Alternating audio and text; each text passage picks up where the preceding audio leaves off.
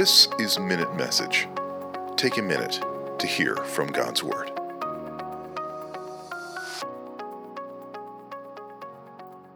Daniel 7, 13-14.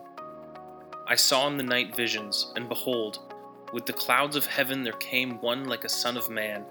And he came to the Ancient of Days, and was presented before him. And to him was given dominion and glory and a kingdom, that all peoples, nations, and languages should serve him. His dominion is an everlasting dominion, which shall not pass away, and his kingdom one that shall not be destroyed.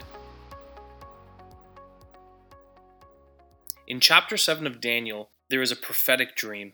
He dreams about kingdoms rising and falling. Daniel's dreams are incredibly accurate.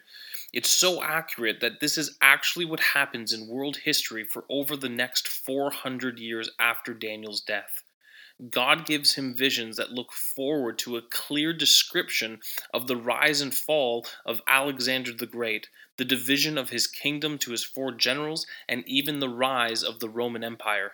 He then looks forward to the Son of Man, a title that Jesus himself claims, and who is the eternal ruler of an everlasting kingdom.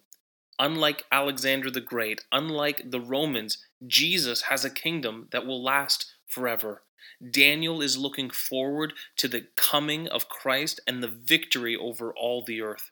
Jesus is far greater than all the kings and emperors that were to come. He is the one whose kingdom will never end and whose rule will be forever.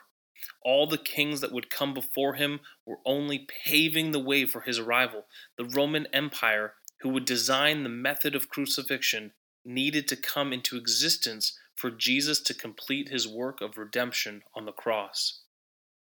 It is so wonderful to be able to look back at human history and study the rise and the fall of kingdoms. But it is even better to realize that every ruler, king, and emperor was put in place by God so that he could send Jesus at the right time to save sinners. God had orchestrated all of human history to glorify himself and save those who would believe in his Son. It is so comforting to me to know that the future is in God's hands. He knows what is going to happen. Just as he knew and he showed Daniel what would happen in the future, he knows what my future has. He works all things together. He works world events so that Jesus could come and save me, could save his church.